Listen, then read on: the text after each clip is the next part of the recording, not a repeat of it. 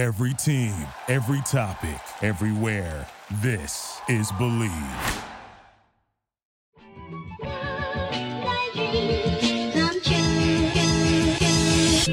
Welcome into another edition of the JMU Sports News Podcast. I'm Bennett Conlin. I'm joined by Jack Fitzpatrick. We're previewing a JMU Football second-round playoff matchup with Southeastern Louisiana, SLU. SLU, get it right. SLU. Make sure I get that right, respectfully as well, Jack. But I guess, what are your thoughts going into this one? I feel like I'm way too into it already. I'm already trying to analyze the game. We don't have like a slow open, but yeah, we're going way too slow. We're going way too fast into it. I mean, it is playoff week. We saw a great first round of matchups. Our bets. I have to promo our other podcast. Oh my god, this is a way different slow opening than I expected. No, we just have another podcast we do for another job of mine, and we brought over, and we had best bets, and man, were we on fire, and it made the weekend a lot of fun. And DRF College Sports Podcast, find us wherever you listen to podcasts. And I think from an FCS level, we can talk quickly about first rounders. I think we both loved South Dakota State. Love South Dakota, and they crushed UC Davis. They crushed, and I don't know what the Eastern Washington line was, but they also, what did they win by 10? Something like that, but they learned how to play defense, apparently. The Big Sky's actually played some pretty good defense this year, surprisingly. Another game that was surprising to me, Southern Illinois took down South Dakota. They had been slumping, yeah. When they play their best, they can do some good things. I think they had 3 interceptions in that game. I think North Dakota State will still cruise to the semis, but we'll see. Holy Cross with the fantastic one over Sacred Heart. Everyone had that one chalked as the must-watch game of the weekend.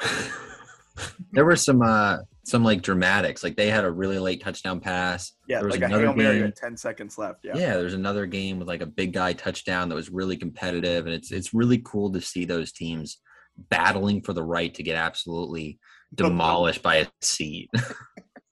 That's so true. And before we jump into anything further, just a quick little housekeeping stuff. Bet Online is back and better than ever. A new web interface for the rest of the NBA season and more props, odds, and lines than ever before. Bet Online remains your number one spot for all the basketball and football action this season. Head to the new updated desktop or mobile website to sign up today and receive your 50% welcome bonus on your first deposit.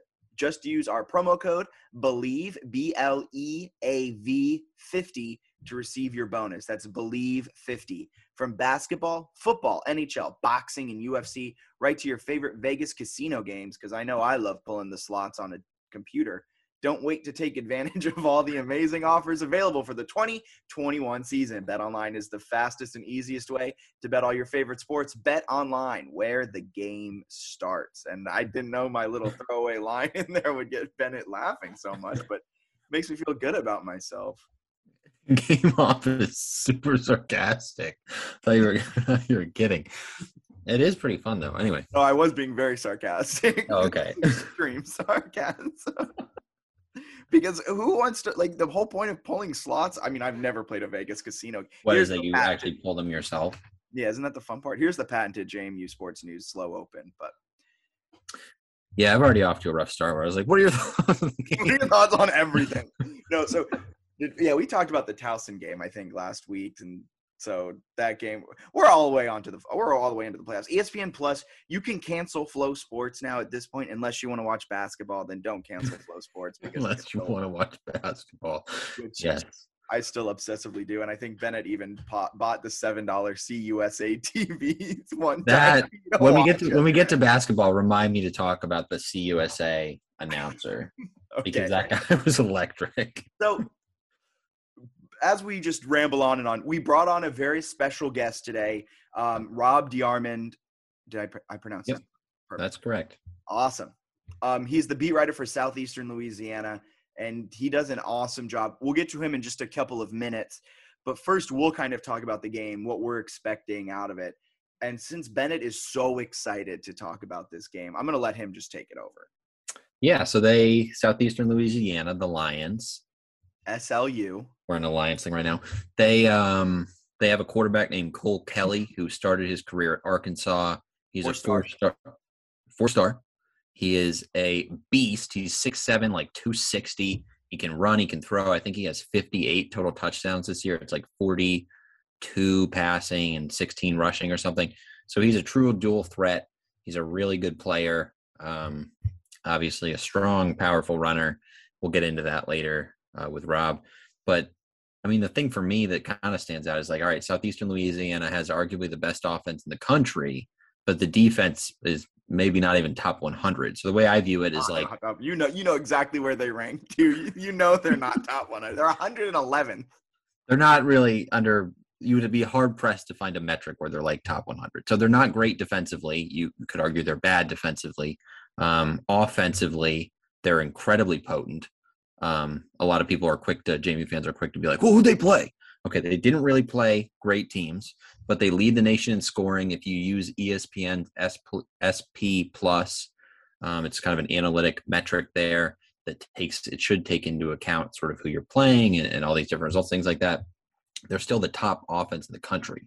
So Cole Kelly's no joke. The offense is no joke, but I think JMU is a more complete team, which is why I think some fans, maybe myself included, think that it's not unreasonable to expect JMU to win by double digits. I think everything has to go perfectly right for Southeastern to have a chance. This offense is really good. There's no getting around that. This is the best offense by 15 miles that JMU has faced this season. Best quarterback they faced probably since they faced Trey Lance in the national championship a few years ago. Like, this is going to be a test for the defense. I've been low on the secondary all season. I'm still worried about the secondary. If the defensive line can't get in Cole Kelly's face within a second and a half, and Southeastern knows how to scheme up, which it sounds like after our talk with Rob, it sounds like they'll know how to kind of attack and the plan of attack.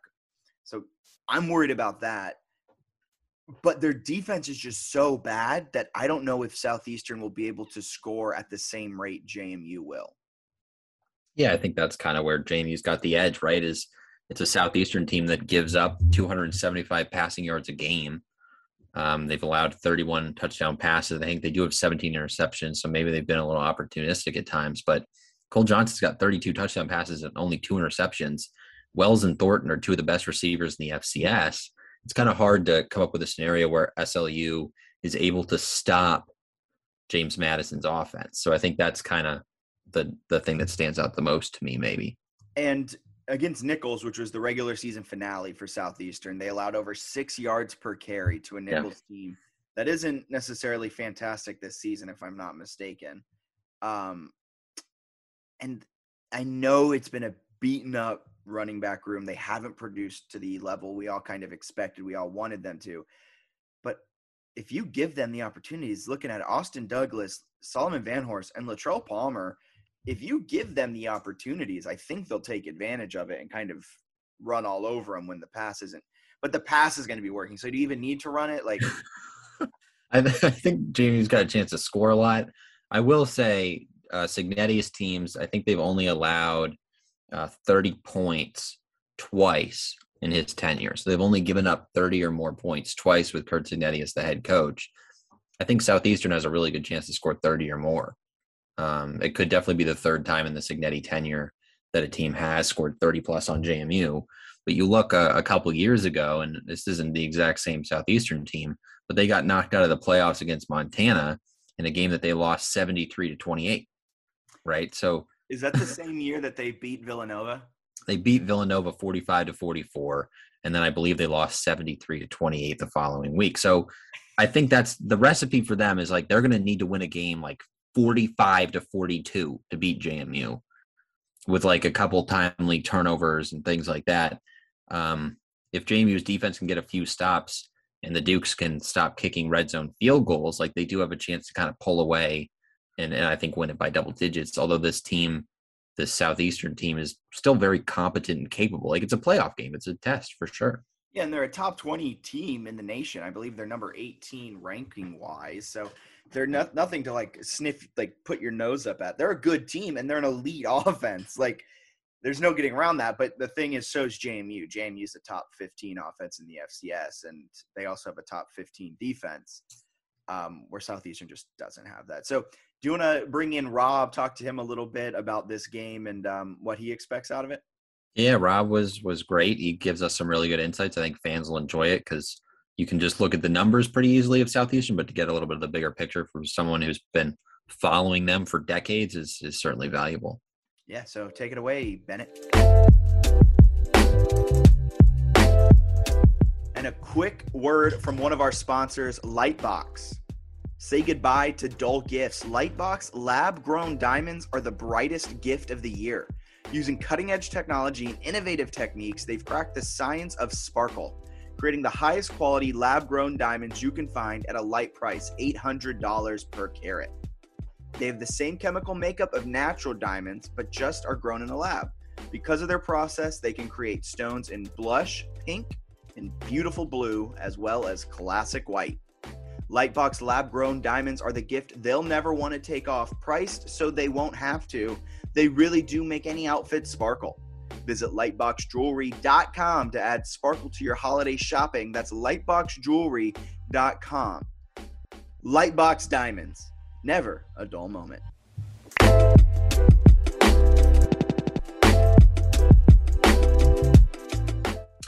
Yeah, Jack, we're really excited to welcome in Rob DeArmond.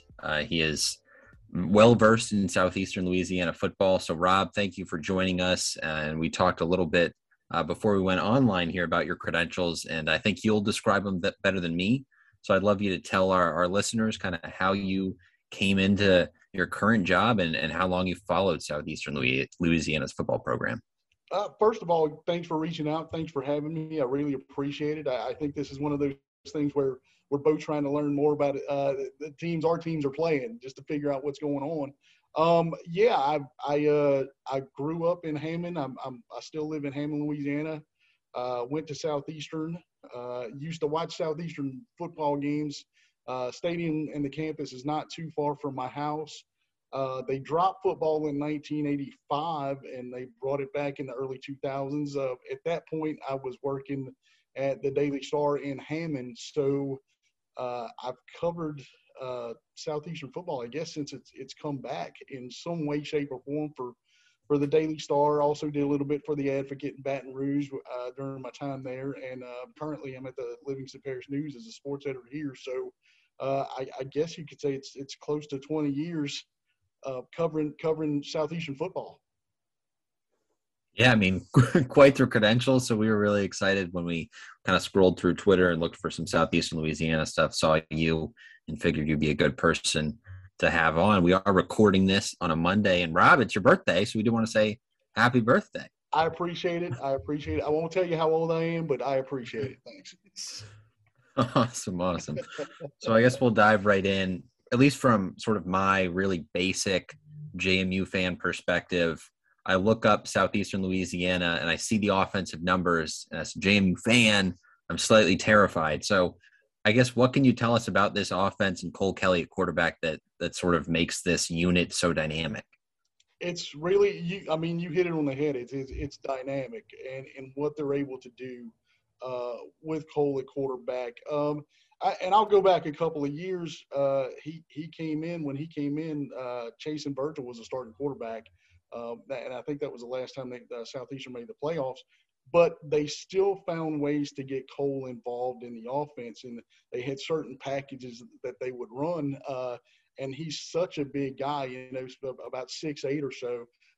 So it was mostly running plays. And I tell people this: if I were that defensive back or I were that line, he's a large man. If I saw him coming at me, I think Deion Sanders used to call those business decisions. I'm making a business decision on that. Literally, they call a draw, and he's going to go forward. He's getting at least 3 yards just by falling forward. And that's how it kind of evolved, getting Cole involved in the schemes and what they were doing. When Chase and Virgil graduates, Cole takes over, and kind of what helps is that, he's embraced that part of being the leader of the team. If something goes wrong, he's going to be the first guy to say, "Hey, that's on me. It's my," and it might not have anything to do with him, but he's going to say it's my fault. We have to fix things. And I think what helped also is having the spring season to kind of, I don't want to say get used to things, and then having this fall season come back so quickly behind it. So they've just been able to build on what they were able to do in the spring. Yeah, that's great insight into what Southeastern is, that what their quarterback brings, because when we were looking at the roster and you see a 6'7" QB, 6'8" QB, as fans, as medium people, we don't really know how to digest that. You don't see that a lot. I think the last tall quarterback that I remember playing was Brock Osweiler. So that was a very different frame, very different setup than what Cole Kelly brings to the table. But flipping to the other side of the ball, the defense, it seems like the defense has kind of been the Achilles heel of this team, at least scrolling through the schedules, kind of looking at their results, what's happened this season. Is it fair to say the defense has kind of been their weaker point so far this season? I don't know if I call it a weaker point. They are playing a lot of young players right now. Orlando Jordan, who's an All-American, has been out injured for most of the year. And what they've been able to kind of develop, they got some veteran players in there, but a lot of guys are really young on the back end. I guess the positive coming out of the Florida A&M game for them is that the defense probably played its most complete, at least half, if not game, against Florida A&M. They held them to 98 yards of total offense in the first half. Really got some things going there. And that was coming off of the Nichols game. They lose by 3 points, and Nichols really ran the ball.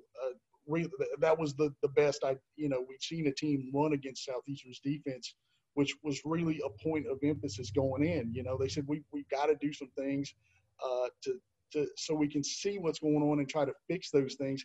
And at the same time, Coach Selfo said it's kind of like one of those things where the guys go back and they watch that film from Nichols, and it was like the light bulb went off, and they said, okay, we see what we're not doing correctly. We see what we need to fix, so let's go fix it. And I think they, obviously want to use that as a springboard going into this matchup this week. For sure. I was interested, too, in the schedule because I guess, the Southland's got kind of a weird mix of teams. So it seems like they played some teams multiple times. I guess how did they sort of navigate what appeared to be a strange season in terms of who they played and all that good stuff? That's been kind of the question because you don't see that. I don't think I've ever seen that when they first came out. It happened because so many teams are leaving the Southland. Right. They can't turn those matchups into single games. So they said, okay, what we'll do this year, all the Louisiana teams are going to play each other twice, which you look at it and say, okay, that's cool, So, but then at the same time, never been done before. And what happens is inevitably things change in between those games. You may play them and then 3 weeks later you're playing them again, but you might have, lineup changes, injuries. It's all going to happen. So that's been kind of the navigating, navigating through it and kind of learning your way, which has been kind of interesting for the team itself. And Coach Selfo has always been kind of like, hey, look, it's not the same thing. This is a totally different animal, totally different team on both sides for us and for them. And he's done that with each one of those Southland teams that they play. At least within the state, I should say. Gotcha. That makes sense. I was interested too. The coaching staff certainly seems like they've had success in the past at other stops. What can you tell us about the head coach and some of the assistants? It certainly seems like a group that's not only talented, but maybe a really well-coached group too. Yeah, Coach Selfo's had some NFL experience, some college experience. And the thing that really strikes me about the coaching staff and what they're trying to do, they really are trying to build a family-type atmosphere there where it's not just about football. We want to come in and we want to get you the guys, but they want to win championships. They want to get the academics going. And I think that's the biggest thing with all of them. And he's got a lot of coaches who have Louisiana ties. He's made a point that, when he came in, he said, hey, we want to start here in Hammond with our recruiting and work our way out. And that's what they've done. That's how they've kind of built this thing.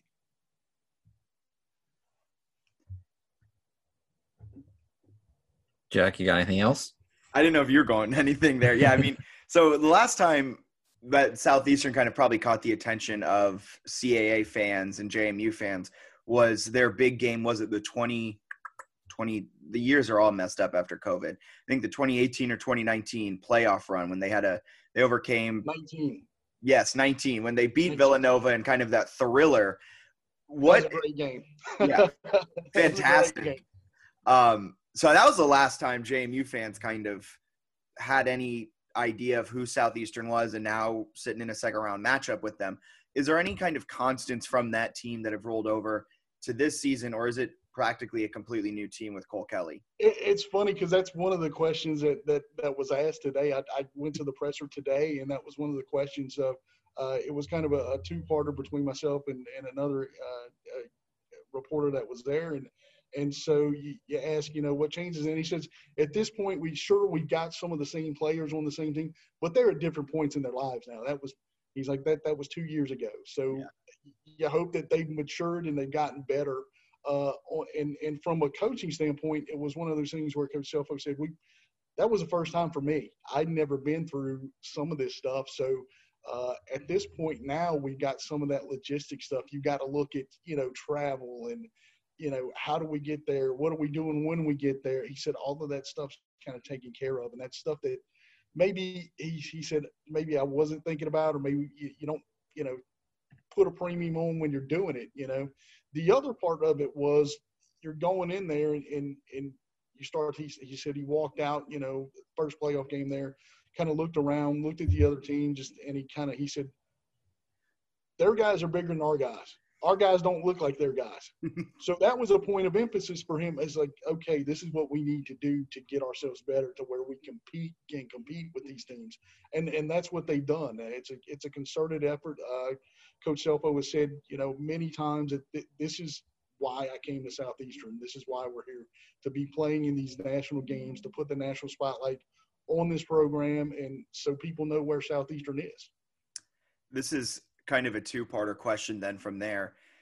Since you've been covering Southeastern since when they brought back the football program in 2001, is this the best team that you've seen on the field since then? And then secondarily, is this a team that you think can upset JMU here in the second round? That's a great question. In 2013, 2014, Brian Bennett was at quarterback. That was Ron Roberts was coaching. They went back-to-back there, made the playoffs. So this is the fourth time in school history. But probably in terms of just – I tell people we get spoiled, watching this offense every week. And, I'd probably have to say this is probably the most prolific in terms of offense and what they've been able to do every week that we've seen. We get spoiled because it's just like you look at it and you go, that's another game, And then – you hear Coach talk about, and you look at the offensive numbers they were able to put up last week, and Coach Selfo said, we're not happy because they got into, I guess, a lull there in the second half. And, they weren't scoring as much. But he said, at this point, you get down there and you have to score. We don't want to trade field goals. And he mentioned it today, if you're not scoring touchdowns like that against a team like JMU, you've missed the opportunity. Because he said that they'll probably come back and cash in on something where we weren't able to score. They're very aware of that, and that's going to be a point of emphasis this week in practice, I know.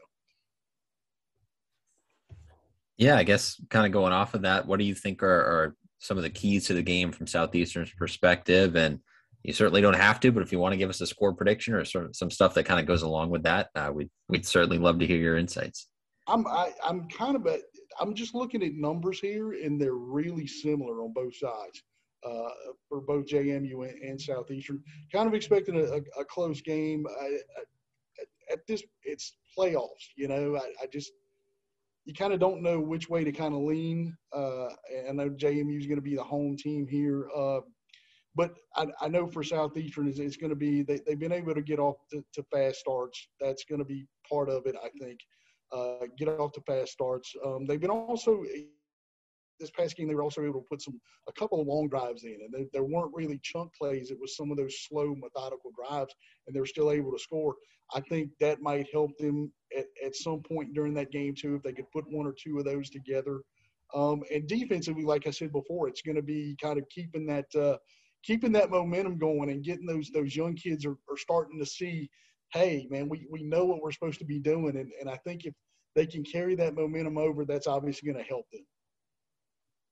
Yeah, for sure. I think South Dakota State had a great opening round game against UC Davis. But other than that, I think Southeastern's got to be one of the most impressive first round performances. Like you had mentioned, I think it was 38-0, and before Florida A&M kind of scored a couple of garbage time touchdowns. Both of those touchdowns came late, and this is not knocking Florida A&M at all. Just those Southeastern was starting to sub people in on both sides of the ball, and they got two late scores. It was 24-0 at halftime, and Southeastern also missed two field goals in that game too. So, it could have been a bigger score there.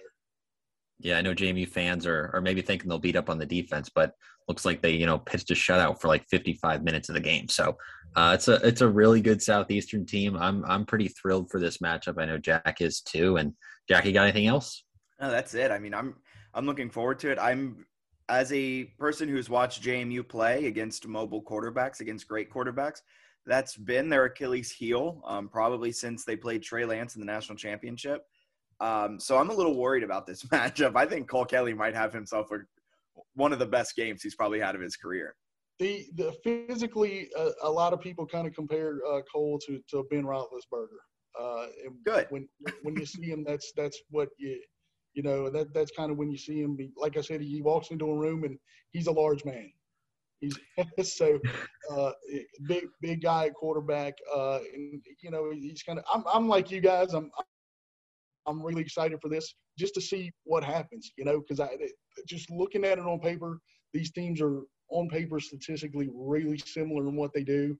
And I think it's going to be a fantastic matchup. Yeah, I mean, Jack has always talked in the past about how JMU men's basketball doesn't have much size. We would love for a Cole Kelly size kid on the basketball team. Yeah, if he still has any eligibility left for basketball, JMU will gladly take his grad transfer years and put him down on the post. But it's a different podcast. Yeah, awesome though, Rob. We really appreciate you joining us. Great to hear your insights. We certainly would not have been able to know a lot of these things unless you came on. So thanks so much for carving out 15 minutes of your day. Hey, thanks for having me. Thanks for reaching out, and we'll stay in touch, guys. For sure. Enjoy the week and enjoy the birthday. I'm gonna try it. It's working. It's working. It's still working. So got to do it. Got to get it done. Of course. Thank you so much, Rob, for coming on, talking to us about some Southeastern Louisiana football. It's going to be a great game. I think Cole Kelly's going to absolutely have himself a career day. I think for Southeastern, though, Rob was talking about how it might be close and things of that nature. I think for it to be close and for Southeastern Louisiana to have any type of shot, they're going to need to start quick. And I think he mentioned that in his keys to the game. They need to start quick, as they have kind of a history of doing. But they also need to force a turnover early, or how JMU tends to shoot itself in the foot. They need something like that to happen early on in the game. And if they can be up like 21-3 at the first quarter, like JMU settles for a field goal to start the game 3-0, and then, Southeastern touchdown, turnover, touchdown. And all of a sudden you're looking at a 21-3 game or something to that effect. That's the only way to me Southeastern Louisiana has a shot in this game.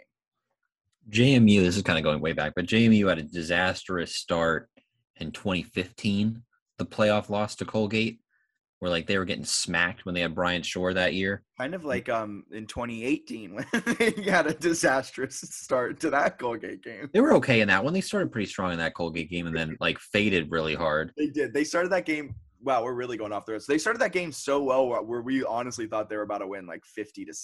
That's what I thought. They were getting kind of smoked in 2015 and then really rallied back, but didn't end up winning the game. So that's kind of the Southeastern blueprint, I think, is if you can get up early, score a bunch of points and win a shootout. The issue there is that JMU's defense in 2015 sucked, and this year's defense is really talented with a really good defensive line. So I don't know. I have a hard time seeing it being within a field goal. I think that would be challenging, but I still think this SLU team is really, really talented. They're really gifted. So I do think it has a chance to be more interesting than some JMU fans are maybe expecting. I feel like they're discounting them a little more than they should. Yeah, definitely shouldn't discount them. The defense makes it a hard game for them to win, but the offense is going to make this a very exciting game. So what's your prediction? Kind of break it down for me. What do you think is going to happen in this game? I mean, we've talked about Kurt Signetti getting 100 points in a game, and now feels like the time to do it. Now, I think JMU's got a legitimate chance to score 50, though. So it kind of, you mentioned too, it reminded you maybe a little bit of the Monmouth game. That's one where I think that was the most points ever scored under Signetti was that Monmouth game. It was, yeah. When they get 66 or something? Something like that. And we all went into that game thinking, oh, this might be close because Pete the Jet Guerrero, or whatever his nickname was, he was the best running back in the nation. Yeah, so I think it's kind of maybe something like that where the Southeastern has one really, really good player. I think he's better than the Jet, but so I'll say JMU wins it 55-28. Okay, is at any point in this game is it close?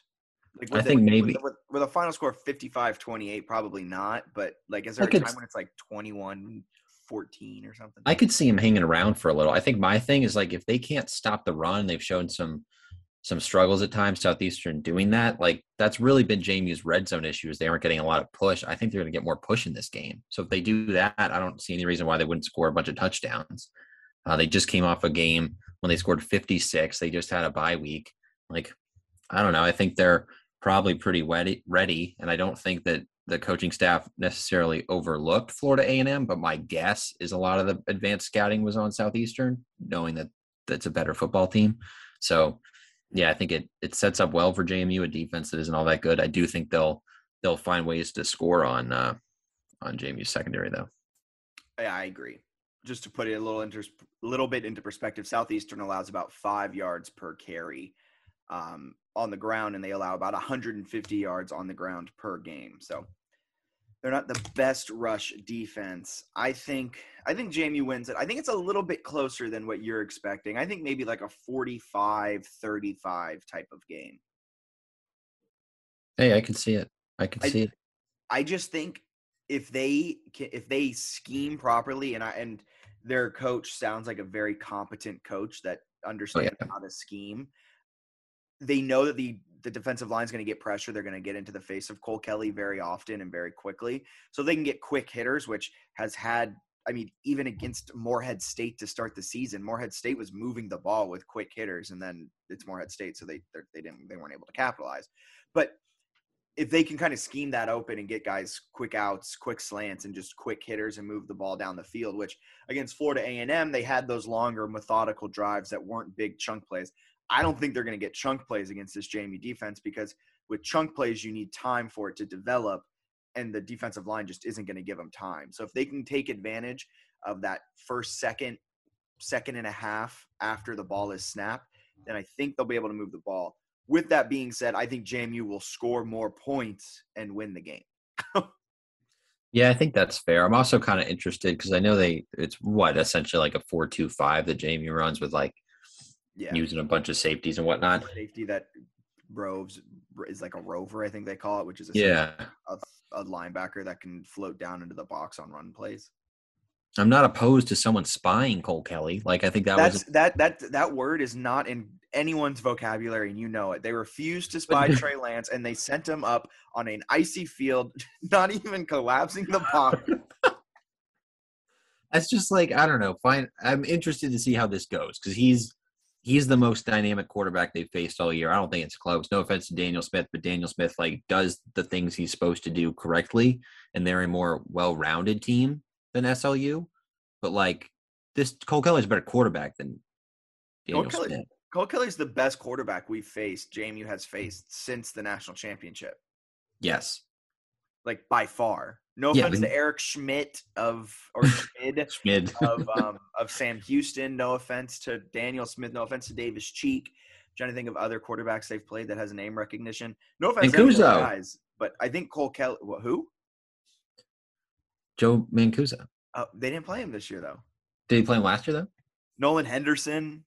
Yeah, see? Well, they didn't play. Did they ever play Henderson? I don't remember who they played in 20 whatever. So they might have not played either of those guys. They might have played Mancuso last year. Because they've played a bunch of backups this year. Yeah, exactly. There's a stretch of – I mean, we've talked about it probably way too much. The stretch of Weber State, Villanova, Richmond, Delaware. they all had backups in. I'm tempted to change my prediction. I will say that Southeastern, they're 9-3, I think. Yeah, 9-3 with a playoff win. All 3 losses are by 3 points. So they haven't really gotten skunked this year. Now, they haven't played a team like JMU, but it's also worth mentioning last week, Rob talked about it, they only allowed 98 yards of total offense in the first half to Florida A&M. Florida A&M by no means is JMU, and they also had a shutout going for like 55 of the 60 minutes, a few garbage time touchdowns. They're a fascinating team. Like, if they have kind of figured stuff out. I'm sneaky scared of them now. I love how talking it out makes you scared. Well, I was scared before, and then I was like, oh, they're not going to be able to stop them. I actually think, though, I'll say 55-38. I'll give them an extra 10 points. I think – so they played Southern Illinois. I guess that was in the playoffs. That wouldn't make sense if it wasn't in the playoffs. Their loss in the spring season, at least it looks like it would be in the playoffs, right? I don't know, but I don't know.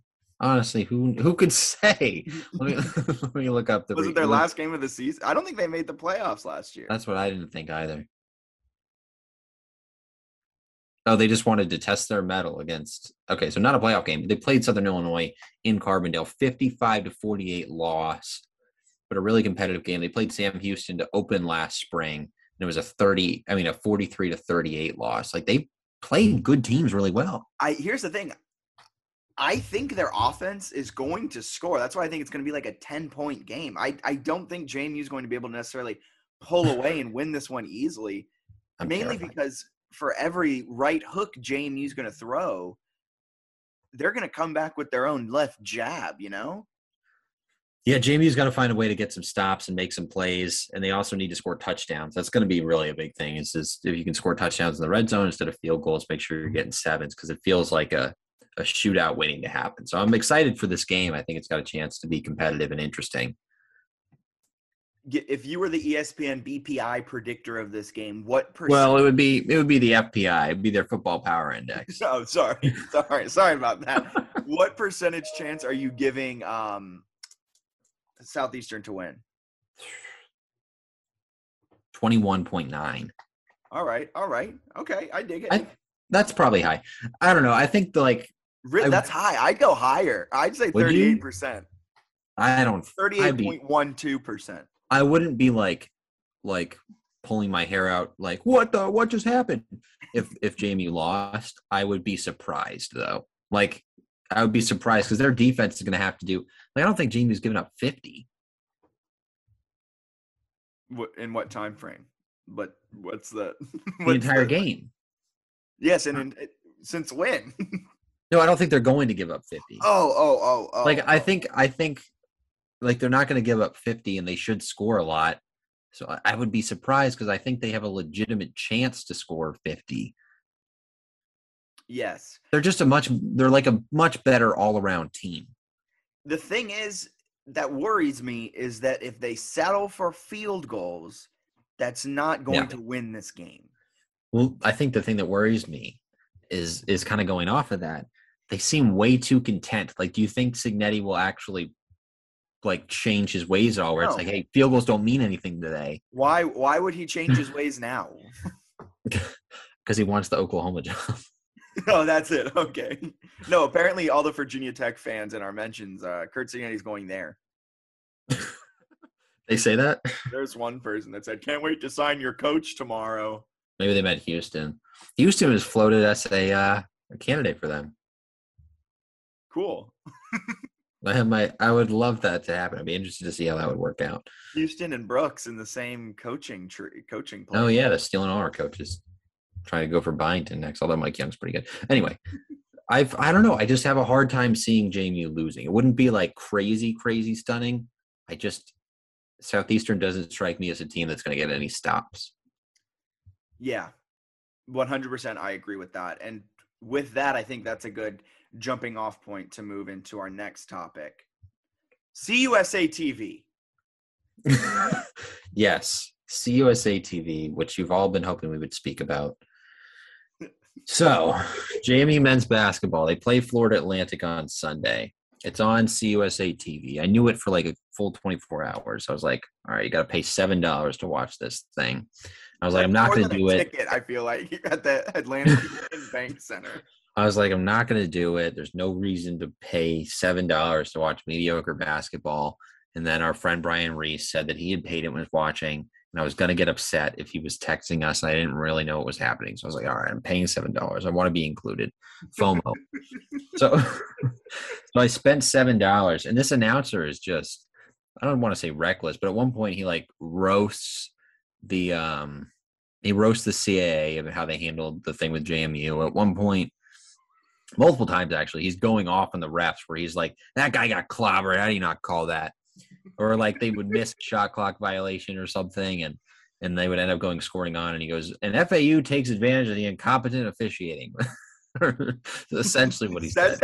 He basically did. At one point, Vado Morse got hit like across the face and had a pretty, exuberant reaction falling down. He's like, Morse got fouled and acts like he got hit by a crowbar. So, the guy was awesome. He was overly dramatic for sure. JMU wins the game by 4. So they came out of their little Florida trip, which included the neutral site Naples tournament 2-2. They're 6-2 in the season. They got Eastern Mennonite, so it's a huge rivalry week this week. And they came out of Naples 1-2. No, the whole Florida trip. So the Boca Raton I'm counting, and then 1-2 in the Naples, and then they beat FAU. So they're 2-2 in Florida. Okay, thank you. Now they got a rivalry week, Jack. They got EMU, who they were once tied with at halftime a few years ago. I thought that was Bridgewater. No, it was EMU. Okay. We all remember it. We all remember it vividly, clearly. We all remember it. Just like we'll never forget the Matthew Orbach 3. There are some memories that live in infamy in JMU basketball lore. And this is one of them. But after that, they play UVA. We'll both be at that game. It's like, I guess you'll probably listen to this maybe on a Tuesday. So it'll be a week from if you're listening on a Tuesday.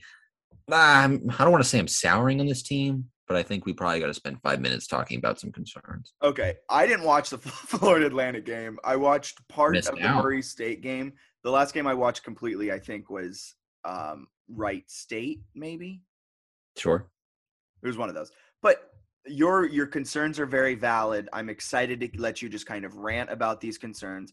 And then I'll do my best to talk you off the cliff because I haven't fully soured on them because at the end of the day, they're gutting out wins. They're getting wins. So just hit me. This is your therapy session. Let it out about men's basketball, and I'll try to help. They turn the ball over so much. Okay, I can't help you there. They do that a lot. It's gotten a little better. It's gotten a little bit better. I will give them that. But it's like there's just a lot of really sloppy turnovers in some of these games. Like there's so many unforced mistakes. The other thing is like they kind of stink at shooting a 3. Like if you take away the Carlo game, which I think you should, they're, 47 of 159 from 3. And I'll do the math to see what that actually is. But it's not good. So they're shooting just below 30% from 3 in games not against NAIA schools. That's not good. That's just not good. They're not shooting it well from 3 at all. They don't have a big guy, so they can't block shots, which if you look at Ken Pom, defensively, their biggest issue is that they literally don't block anything. So they're giving up those. They give up some offensive rebounds. The numbers aren't quite as bad as they could be offensive rebounding-wise. But, God, I mean, they're really not great from 3. They hit some more against Florida Atlantic. They were 10 of 23. But down the stretch, it looked like they were trying to lose the game. They're making some really stupid mistakes. Against Kent State, they did not shoot the ball well. Against Wright State, they did not shoot the ball well. And the biggest thing is they've got guys who shouldn't be shooting 3s, chucking 3s. Hit me with the breakdown of 3s that you texted earlier. Okay. This breakdown is kind of eye-opening, and I think this is where the root of the problem is. Yeah, so Jalen Hodge and Charles Falden are probably the best 3-point shooters on the team. I think that's 100%. I think when you watch the game, you see their motion, it's like, all right, they're the better 3-point shooters. Charles Falden or Chuck Falden and Jalen Hodge. Chuck, baby. They're 31 of 65, which is a really good percentage, just under 50%, 31 divided by 65, 47.7% from 3, which is just absurd. So those two guys are really phenomenal from beyond the arc. Jalen Hodges shooting 51, almost 52% from 3. Also, worth mentioning, sorry to interrupt, but go. Chuck Falden is like near perfect in shots under a minute from the corner to tie it. Like his clutch gene is really clutch. He's hit a bunch of huge shots and made really good plays down the stretch. He was an awesome transfer addition. But you've also got, Vado Morse, who is not a bad shooter, I don't think, but he's struggling this year big time. He's shooting 26% from 3, and he's taken 50. He's the only guy who's taken 40, and he's taken 50. So he's taking significantly higher volume and not making those shots. You look at the way he played against Florida Atlantic. It was maybe the favorite game of mine that he played all season long. He scored a good amount against Eastern Kentucky, but other than that game, he was 2-8 against FAU, but he only took 2 threes. So I think he had 3 assists. He didn't turn the ball over. His assists were awesome. He was making the extra pass. Like when he does that and isn't going out of his way to shoot threes, I think he's a really, really good player. You don't need him taking 9 threes a game, especially if he's not hot. So that's something where I'd like to see him continue to do that. I think it makes the offense better, makes the team better.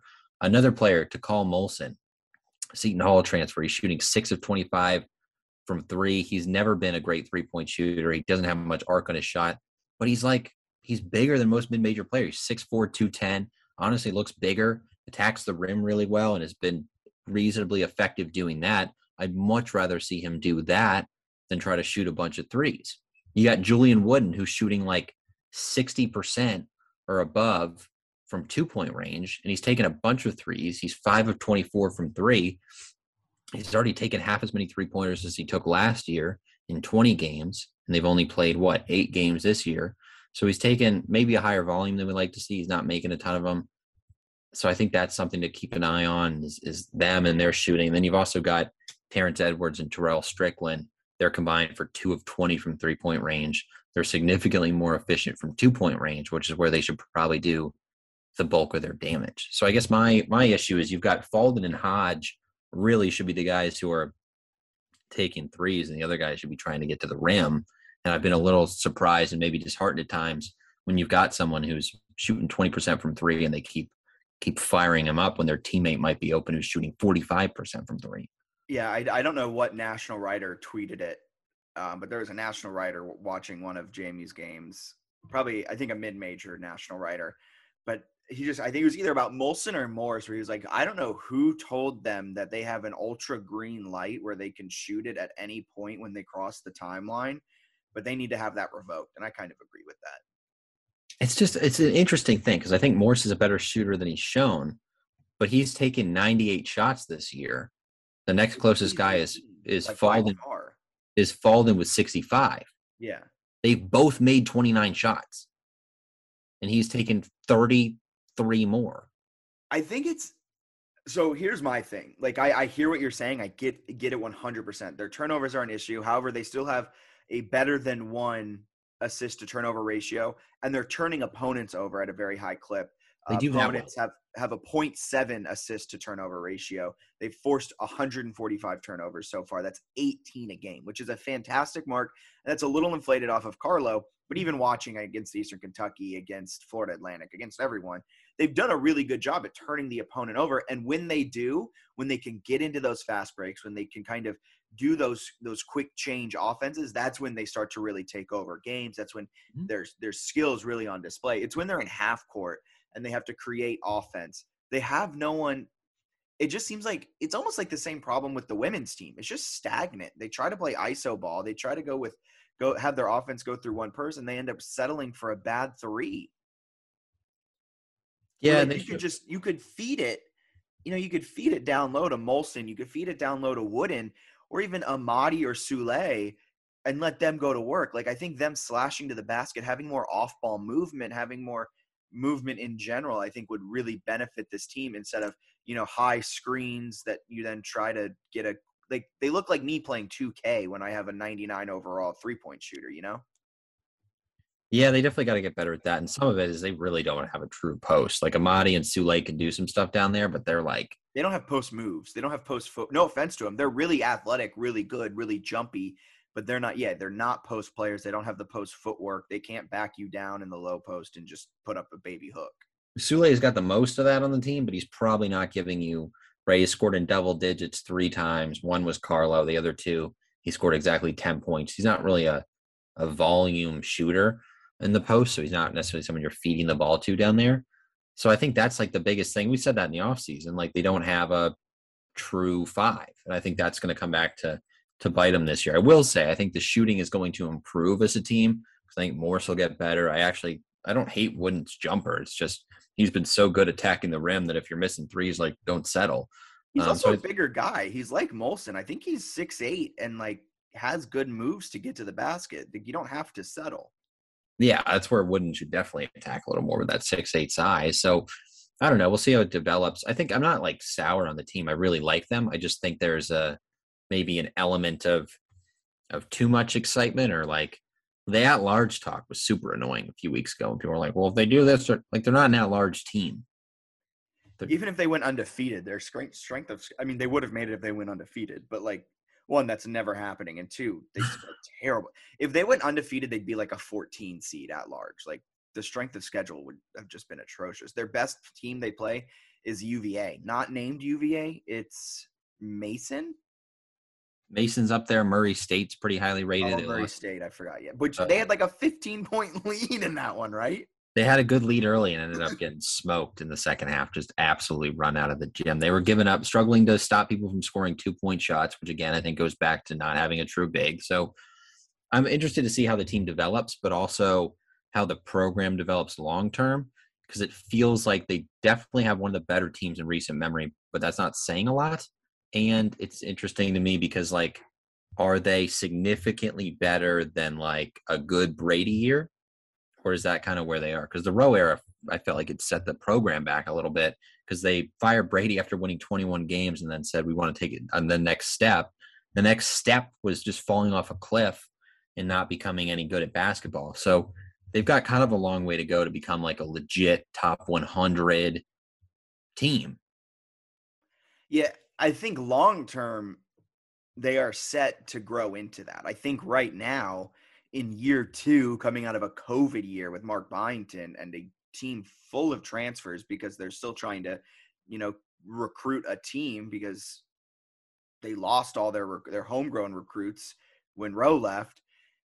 And I think they're the best team I can recall. I only was at JMU for one of the Brady years, his 21-win season. But like, kind of looking back, like, I think they're a darn good team. They're probably not as good as 2013 when they won the first 4 game and then got blown out by Indiana. But I think they're an overall really solid team. And when you look at the kind of the grand scheme of things, year 2 of Byington, all these transfers, and I mean, Falden is a fantastic transfer from Winthrop. Molson was a sought after mid-major transfer. And so is Tyree E. Hinacho. Yep. And he came back in. And I wanted to get your take on him. You and Brian both seem to be a little bit high on him as he was going through. He could really facilitate the offense. Was there anything that really stood out to you about him and his addition to the offense, or is it just a nice piece to have a guard who can, facilitate an offense and play really good defense? Yeah, it's not like he had the best game of his life or anything, but he's 6'4", like a little bit under 200, but he's a bigger point guard option than Strickland and Morse. Like, he's got more size to him.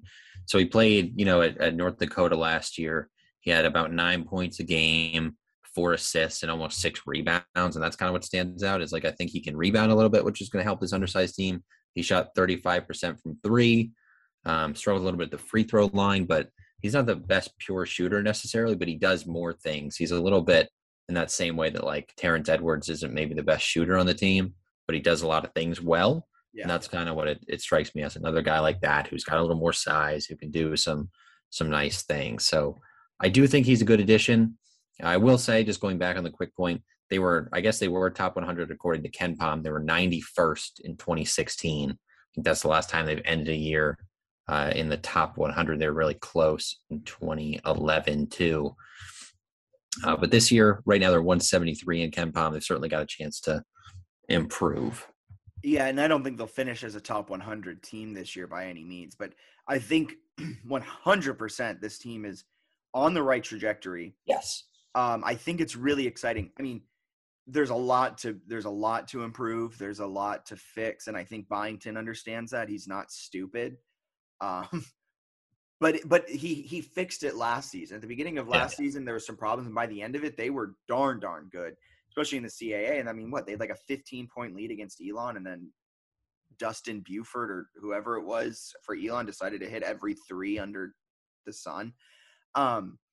So they're on the right trajectory. Who knows? Maybe next year or in 2 years, they're a top 100 team easily. They might start the season in 2 years as a top 100 team.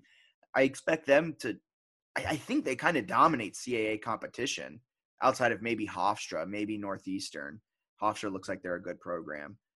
But I think they're on the right trajectory. They might finish as like a high 100 team or a low 100 team. You know what I mean? They're going to be close to 100. Yeah, I think that's kind of the point that I'm maybe more so making is just like to temper expectations. Like they're really this won't be an at-large team for probably years. I mean, when was the last time the Sun Belt had two bids? Like the Sun Belt isn't they're not putting in they're not a 2-bid league. No. And I think like the main thing is like what you have to do is you got to be really good at home. And right now they're 3-0, and you got to find a way to be more competitive on the road. They were horrible on the road during the Rowe era. They weren't particularly good at home either, but they were horrible on the road. So I think that's something to keep an eye on is can they be really good at home? Can they be more competitive on the road? I'm excited about They're really good on the road this season, man. They're 3-0 at home, 2-0 on the road. Their only 2 losses were at neutral sites. So all I'm saying is when March Madness comes around, they have some problems.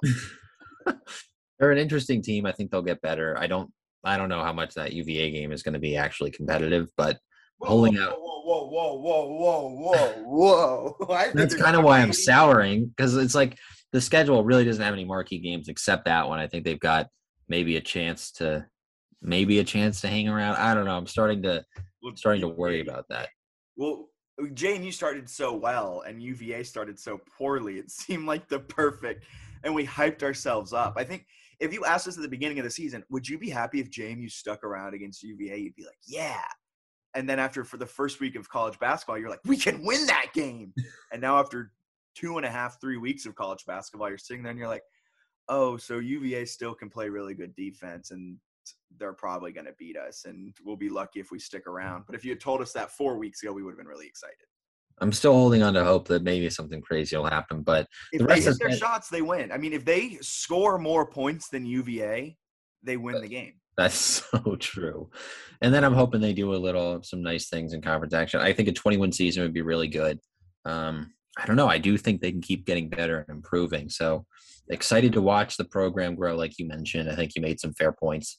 They're going to get better. They're moving in the right direction, which was not true in years prior with different coaches. So, and with that being said, this is a different team than last season. This is a new team to last season. So you can't really expect Byington to come in and pick up where they left off last year because you lost one of the best players in recent memory in JMU history in Matt Lewis. You're moving Morse to more of a number one option in the offense, and you brought in all of these key contributors through the transfer portal. This is a completely new team, so it's kind of like starting back from square one. So you just got to give it some time.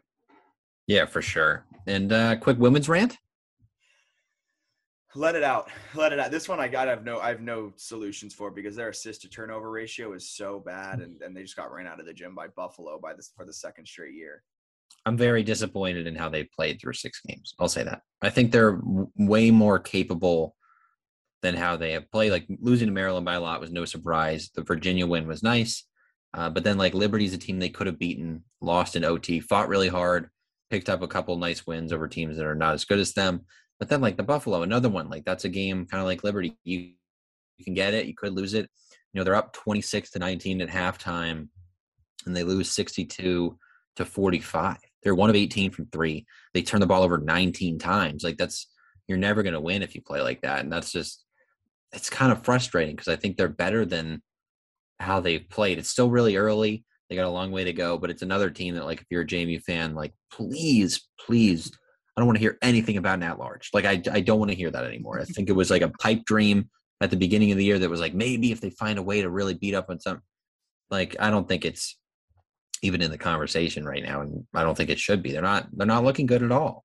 And I'm kind of surprised and disappointed because I think they have a chance to be really good. It's still early, so I'm still interested to track this team, but I was really high on them coming into this year. So to see them kind of floundering a little bit and losing like by 17 points when you have a halftime lead against a mid-major that you just lost to last year, but you think you're probably going to try to have a good chance to bounce back from.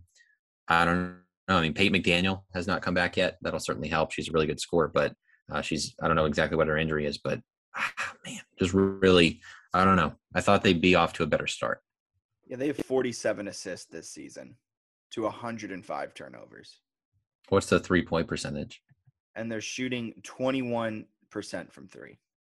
They're taking a lot of them. They've taken 125, which is about a third of their total shots. Yeah. It's frustrating. I think they're settling for jumpers, for contested jumpers. They're not moving the ball well around. And when they do move the ball around, it turns into a turnover. Like, there's potential for the team. And it's kind of like what we talked about all of last season. There's potential there. They have talent. They just are sloppy. That's kind of what's bothered me, I guess, with watching both teams kind of significantly. As you turn these games on, they're just like flailing and throwing the ball out of bounds. They want to run one of the fastest tempos in the nation, both of these teams, it seems like. Yes.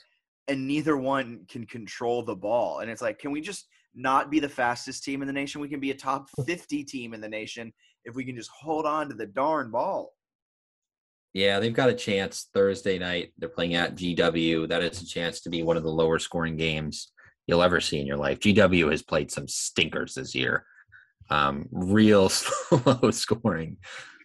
So that one's got a chance to be a little bit gnarly. I think they played some kind of gnarly ones with them in the past. Yeah, they had a 50. That's what I'm remembering. They had a 50-37 win JMU did in 2018 against them. So kind of could be a similar style matchup here. But, I mean, we'll see what happens. They're going to beat a lot of conference teams. They're going to beat a lot of teams in the CAA, just like I think the men will. But it's a matter of, like, can you get the program to be, like, the best it can be? And I do think in the future, like, the expectation should be to have one, if not both, the men's and women's team in the NCAA tournament. I agree with you wholeheartedly. Anything else you want to hit? No.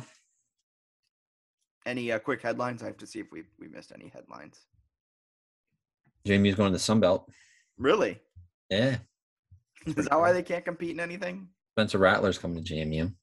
Spencer Rattler did officially enter the transfer portal. Next up, Caleb Williams will be too. Interested to see. Yeah, we could get both. Interested to see how Rattler develops under Signetti. I think he'll be a really good backup to Billy Atkins. Just a matter of if he's willing to take that role. Well, Rattler already has the experience being a backup, so he handled that pretty well for himself. He seems like from some other things, like his QB1, he was not a very polite person. I didn't watch QB1, so he was kind of a jerk. So, but he seemed to accept the backup role well. But yeah, sometimes people don't like his personality. He seems like a little abrasive. All right, so we'll end the podcast on talking about Spencer Rattler's personality. For Bennett Conlon, my name is Jack Fitzpatrick. JMU Football plays Southeastern Louisiana Football this weekend on Saturday. Kickoff time is 2 p.m., so tune in on ESPN Plus, and see you guys at the JMU UVA basketball game. Will we have a podcast before then? Might do it after, right? Might do it after. We might do a live recording in our Airbnb. We could do it. We should bring mics. Let's do it Tuesday night at like 11 o'clock from an Airbnb. All right, you guys have a wonderful rest of your week. See ya.